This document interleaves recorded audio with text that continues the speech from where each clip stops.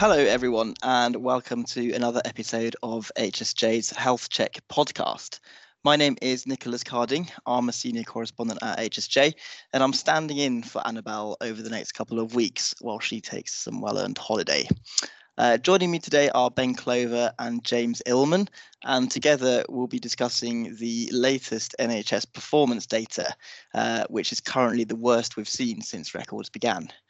We'll also discuss national leaders' concerns about how the worsening performance is changing the public's attitude to the NHS, and hear about an unusual contractual dispute within a prominent integrated care system. But first, the monthly NHS performance data has just been released, and you probably won't be surprised to hear that the data paints a rather bleak picture. James, could you give us the headlines first of all? Yeah, sure. So just to take a step back, we're recording this on Thursday, but the data's come out today. But before, we've been reporting over the last few weeks, we've had these kind of unprecedented levels of concern expressed to us from NHS leaders about the pressure on the system and the safety of patients and staff. So we've had that for some time, and then on Thursday, NHS Confederation survey was published, which suggested 9 out of 10 leaders feel the NHS is at breaking point and that severe staff shortages are leaving all levels of systems, hospitals, GPs, A&Es struggling to cope. And then, the figures come out and it really underlines that these concerns are valid. You know, the statistics, put quite simply, back up the incredibly strong rhetoric that we've been hearing from NHS leaders for some time now. Ambulance waiting times and handovers at hospitals have rightly received a lot of coverage of late, and yesterday's figures unfortunately show a further deterioration. I'd like to highlight the Category 2 ambulance calls. So these are calls which should be answered within 18 minutes, and they include emergency conditions such as heart attacks and strokes. The average time was 53 minutes 54 seconds. So it's way beyond the 18-minute target there. And there was a report of 1 in 10 patients taking 1 hour 56 minutes, so nearly 2 hours for a cohort of patients which should be responded to within 18 minutes. Then the target was actually being hit early on in the pandemic when there was that very sort of strange situation when because of lockdown, people weren't going out so much, but sort of pre-pandemic performance, which I think gives the context, was around 20 to 25 minutes. So wasn't hitting the 18 minutes, but was closer. And now we're looking at nearly an hour. Nearly tripled if you go from 20 to nearly an hour. And then performance on the Category 1 calls, that's the most urgent calls, against the 7-minute target was performance was on average 9 minutes 20 seconds, which again sounds quite close, but we're in those with those conditions where every second is counting. That was the worst on record, and again really bad. And why is this happening? Well, demand. I mean, the number of Category 1 incidents has exploded and is now more than a third higher than it was in October 2019, so a third higher than it was 2 years ago. It's hard to know how bad things are going to get over the winter, but they certainly are very unlikely to get any better.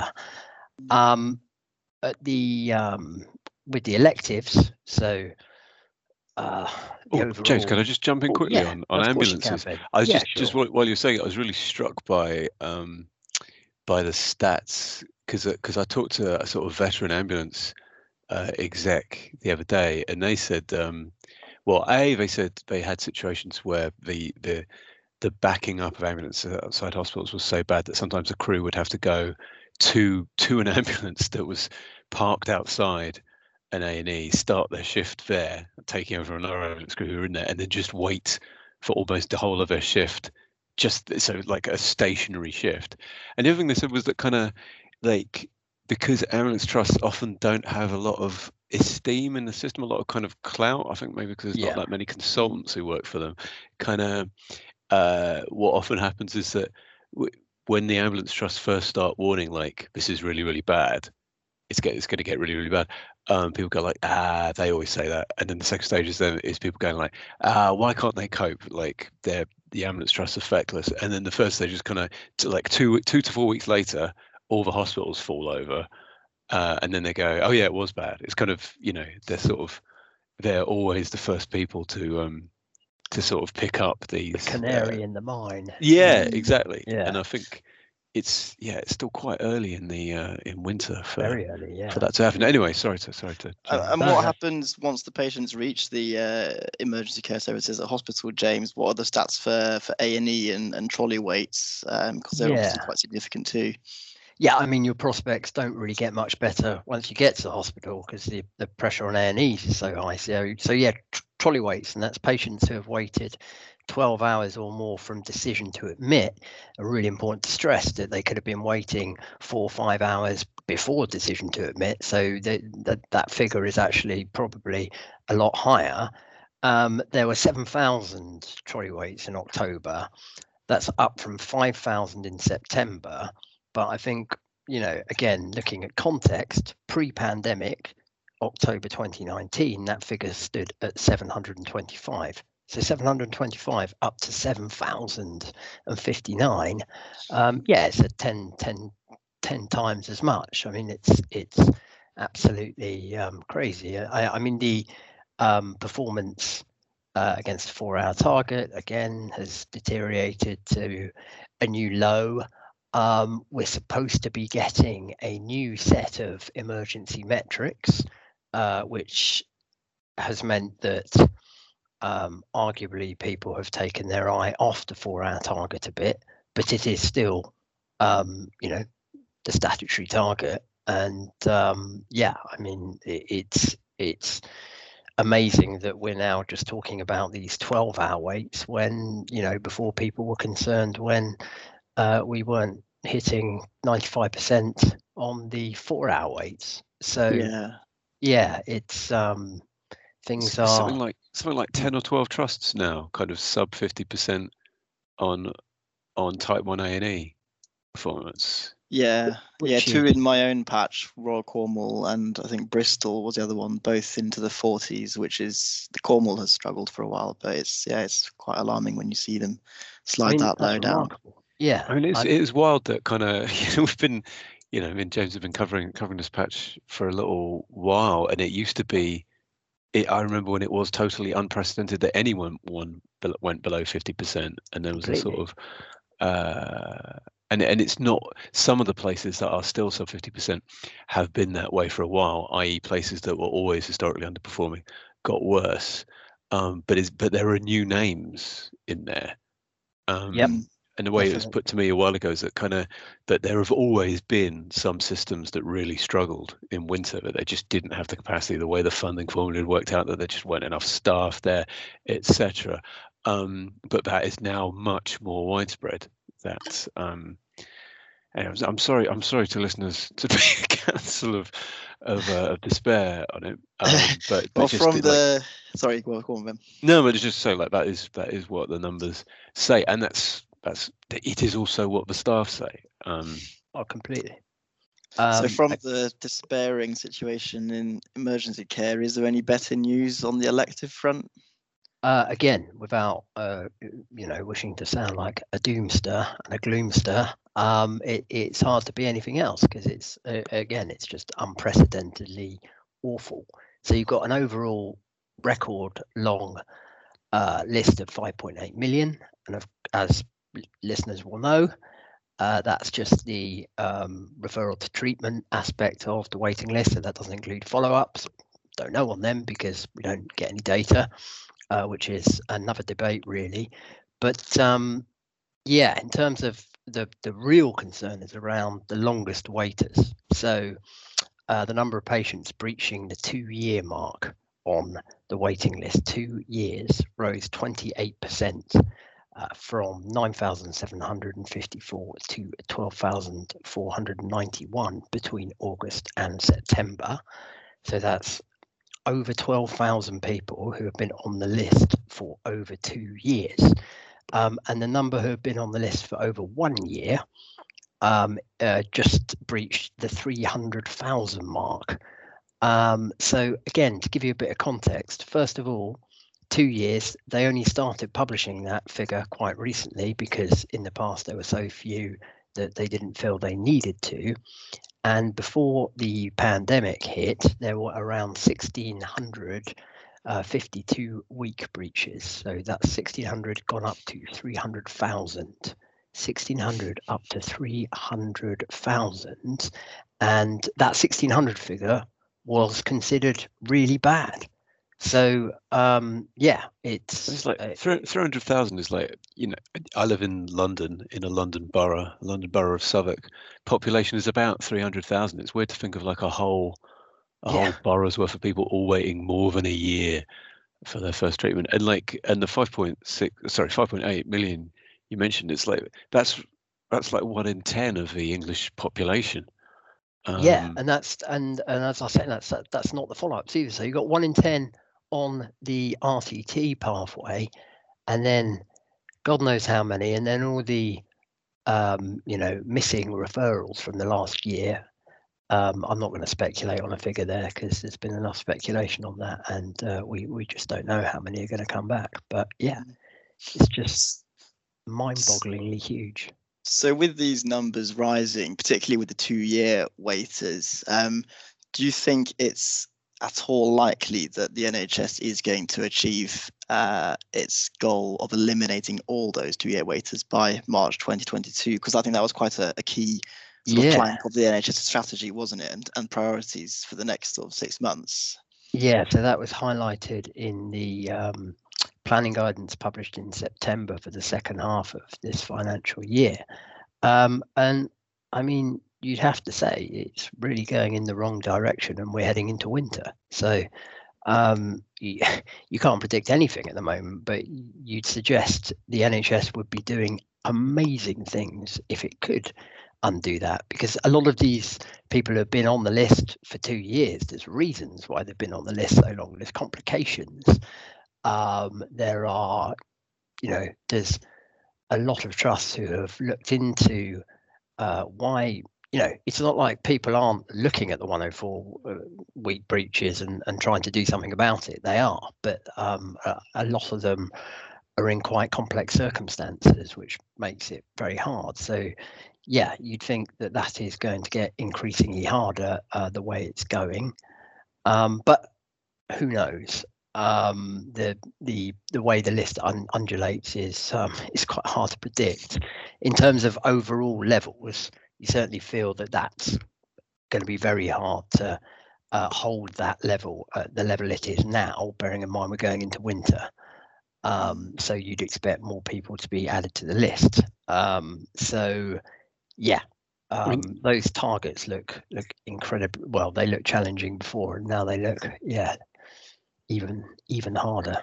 It's like taking out the 2-year waiters. It is something that they've pledged to do. I wonder if they would have pledged to do it if they didn't think, do you know what, we've asked the private sector for their activity projections. Like, what we'll do is we'll take over 2-year waiters. There'll be a load. I mean, they'll almost all be like P4s. And sorry if we're unfamiliar with the terminology, like the NHS had to sort of divide the whole elective waiting list into like P1s, the most urgent, to like P4s, the least. And people did tell me it's like that some like the P3 to P4 things are sort of, the border was a bit too porous there, and you could end up with a sort of indefinite wait situation. But the 104-week target does sort of commit the NHS to trying to hit this, and they, there have been a bunch of steps that the Girth lot led about setting up the high volume, low complexity stuff. So I think there will be quite a lot of stuff that maybe they could burn through on cold sites and in the independent sector. But the problem, like with every part of the NHS at the moment, is that not only are people exhausted, but no one really needs to earn any extra on the bank shifts at the moment. Like there's not, that's the way people described it to me, is that they don't want the money for an extra shift. They want a bit of a holiday instead. So actually just getting the work done, even if you use the private sector really intensively, it's going to be quite difficult. Yeah, it's hard, just to stress how knackered the workforce is across the board at the moment, and that's just this sustained period of high pressure is really.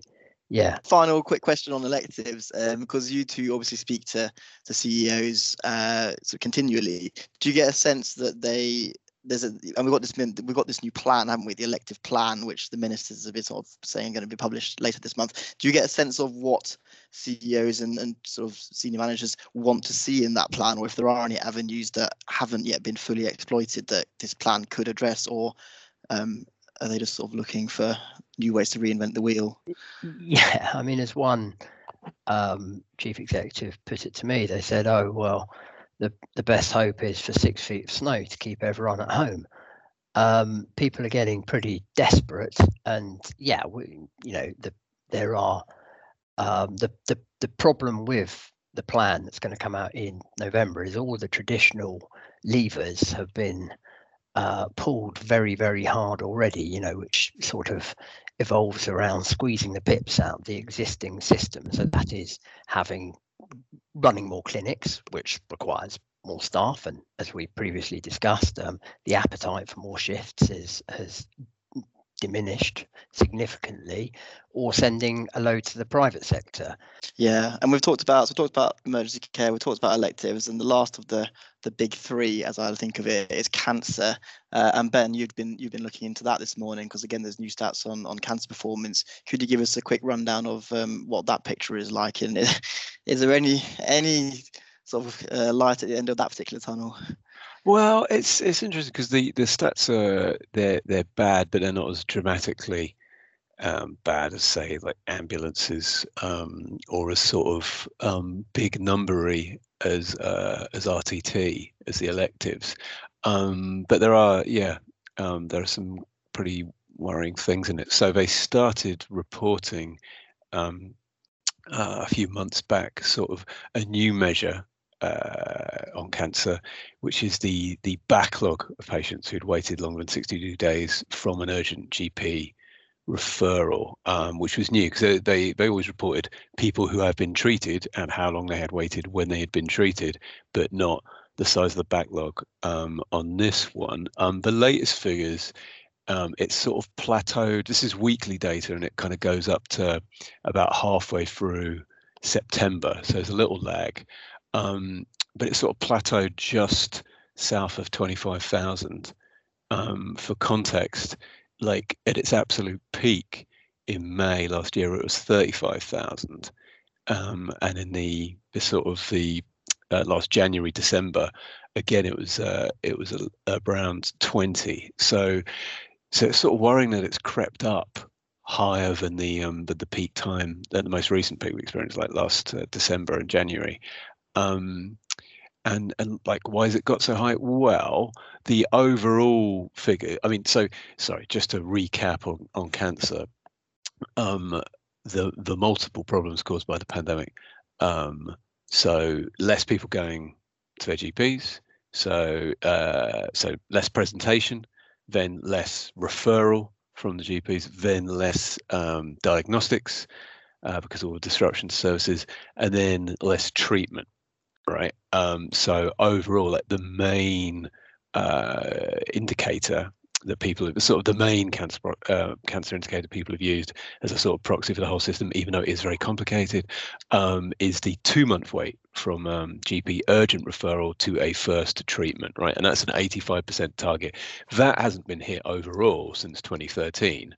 And the decline has been fairly steady, kind of, steady but small. But just on this morning's data, it's just touched 70%, which is a low.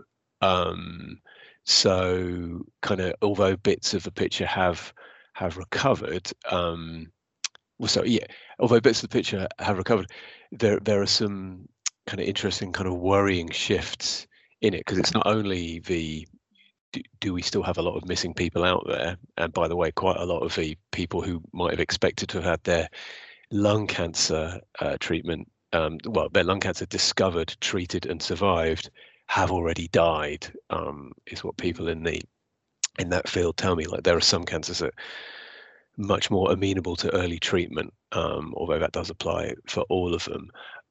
But there's the one that's really kind of jumped out this month, as well as the total kind of backlog being kind of worryingly high. And I think there's a sort of reflection of the general pressures on services from the busyness of hospitals, meaning work gets cancelled, even quite important work. Is that there's another measure underneath the 62-day one, which is how many people got treated, what proportion of people got treated within a month from their decision to treat, right? And that's a 96% target. Now, overall, since April 2020, it's only sort of dipped down to like the 94, 93, which seems like it's not all that far off the overall. However, when you strip out radiotherapy and starting drugs, cancer drugs regimen, when you just look at surgery, which is the bit that's most hospitally, or rather the bit that's most susceptible to other pressures in the system, i.e. having work cancelled, having your anaesthetists pulled away to man ICUs and do other stuff, which has a 96% target, dipped on the most recent figures to below 84%. Yeah, and the longer that goes on, obviously, the more unhappy the public become with the way the NHS is working. And that just brings me on to James. You picked up on this becoming, I think, an increasing concern among national leaders, the fact that the public attitude is changing. You went to a conference, I think, where a national leader was speaking about this. Yeah. So Stella Vig, who is one of the 2 national clinical directors for elective care at NHS England, said that the NHS had gone from getting clapped by the public to getting slaps because patience has run out. And I know kind of, buzz phrases aren't very helpful in this situation, but it's really important to highlight this problem. And I think Ms. Vig did exactly the right thing. She said, people talk about the NHS claps. Well, now we're getting the NHS slaps. People are no longer tolerant about what we're doing, and they want their treatment because they're getting sick of waiting. It's now impacting on their quality of life, and what COVID has taught us is that life is important, time is important, and therefore we need to manage our NHS in the best way we can.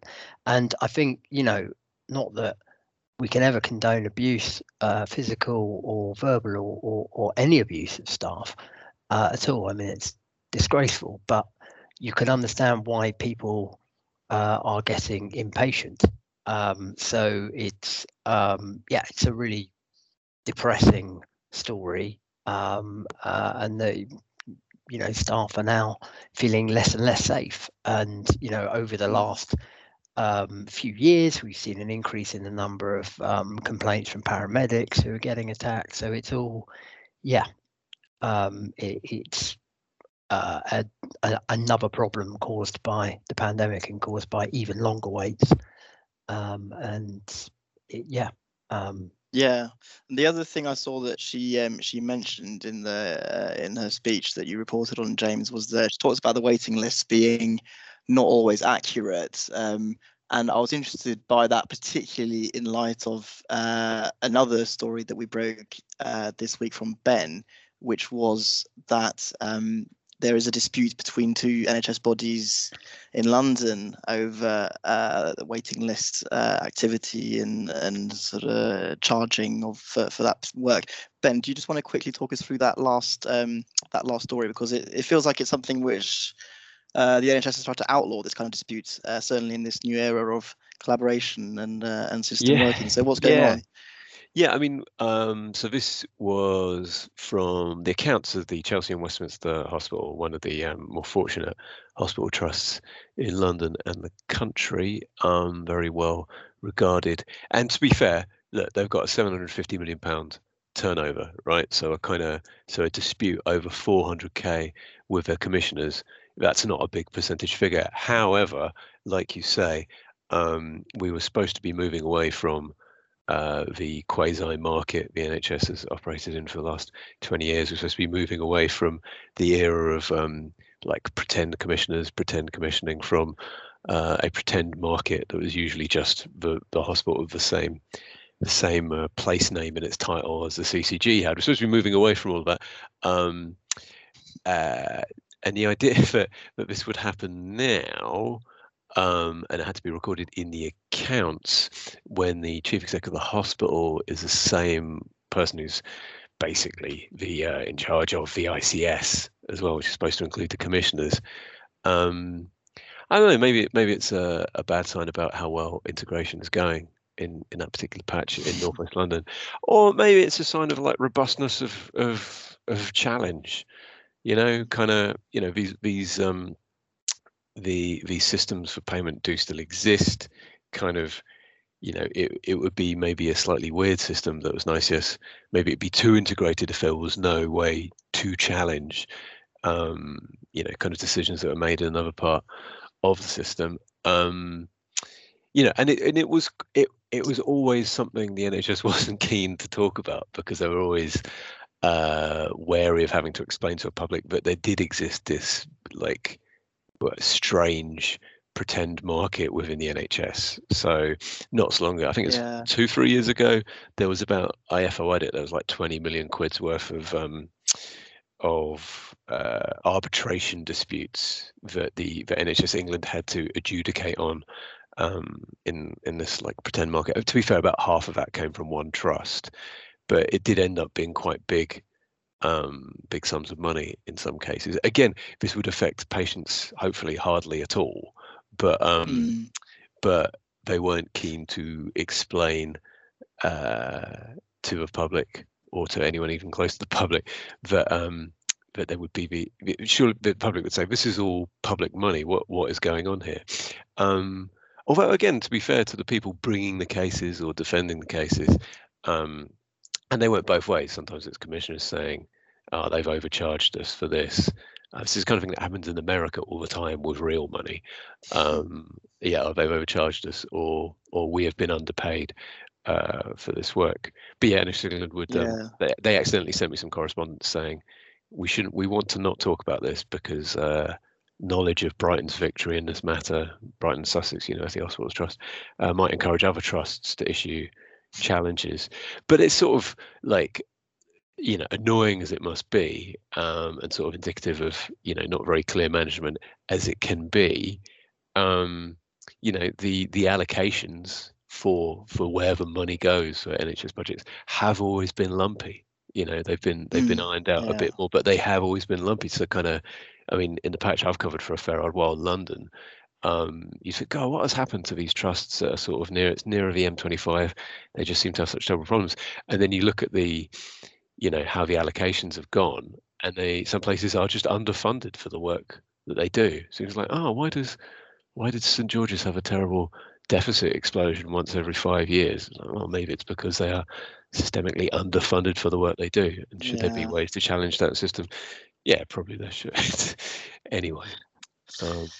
Either way, it's still a bit frustrating, I suppose, for leaders to watch this kind of dispute playing out when there's so much else to be getting on with as well. But as you say, it feels very much not the biggest amount of money. But... No, but it is kind of part of like the arcane pseudo religion in the NHS, which, to people on the front, given all of the performance stuff we were just talking about, must feel a bit surreal.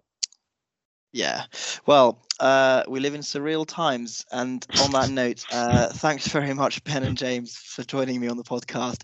Thanks very much to you for listening, and just a reminder, you can get in touch with tips and ideas for what we should talk about. You can email those to Annabelle Collins at wilmingtonhealthcare.com. All our podcasts are available on hsj.co.uk and on all major podcast channels, and we'll be back next week. So thanks again for listening, and see you next week.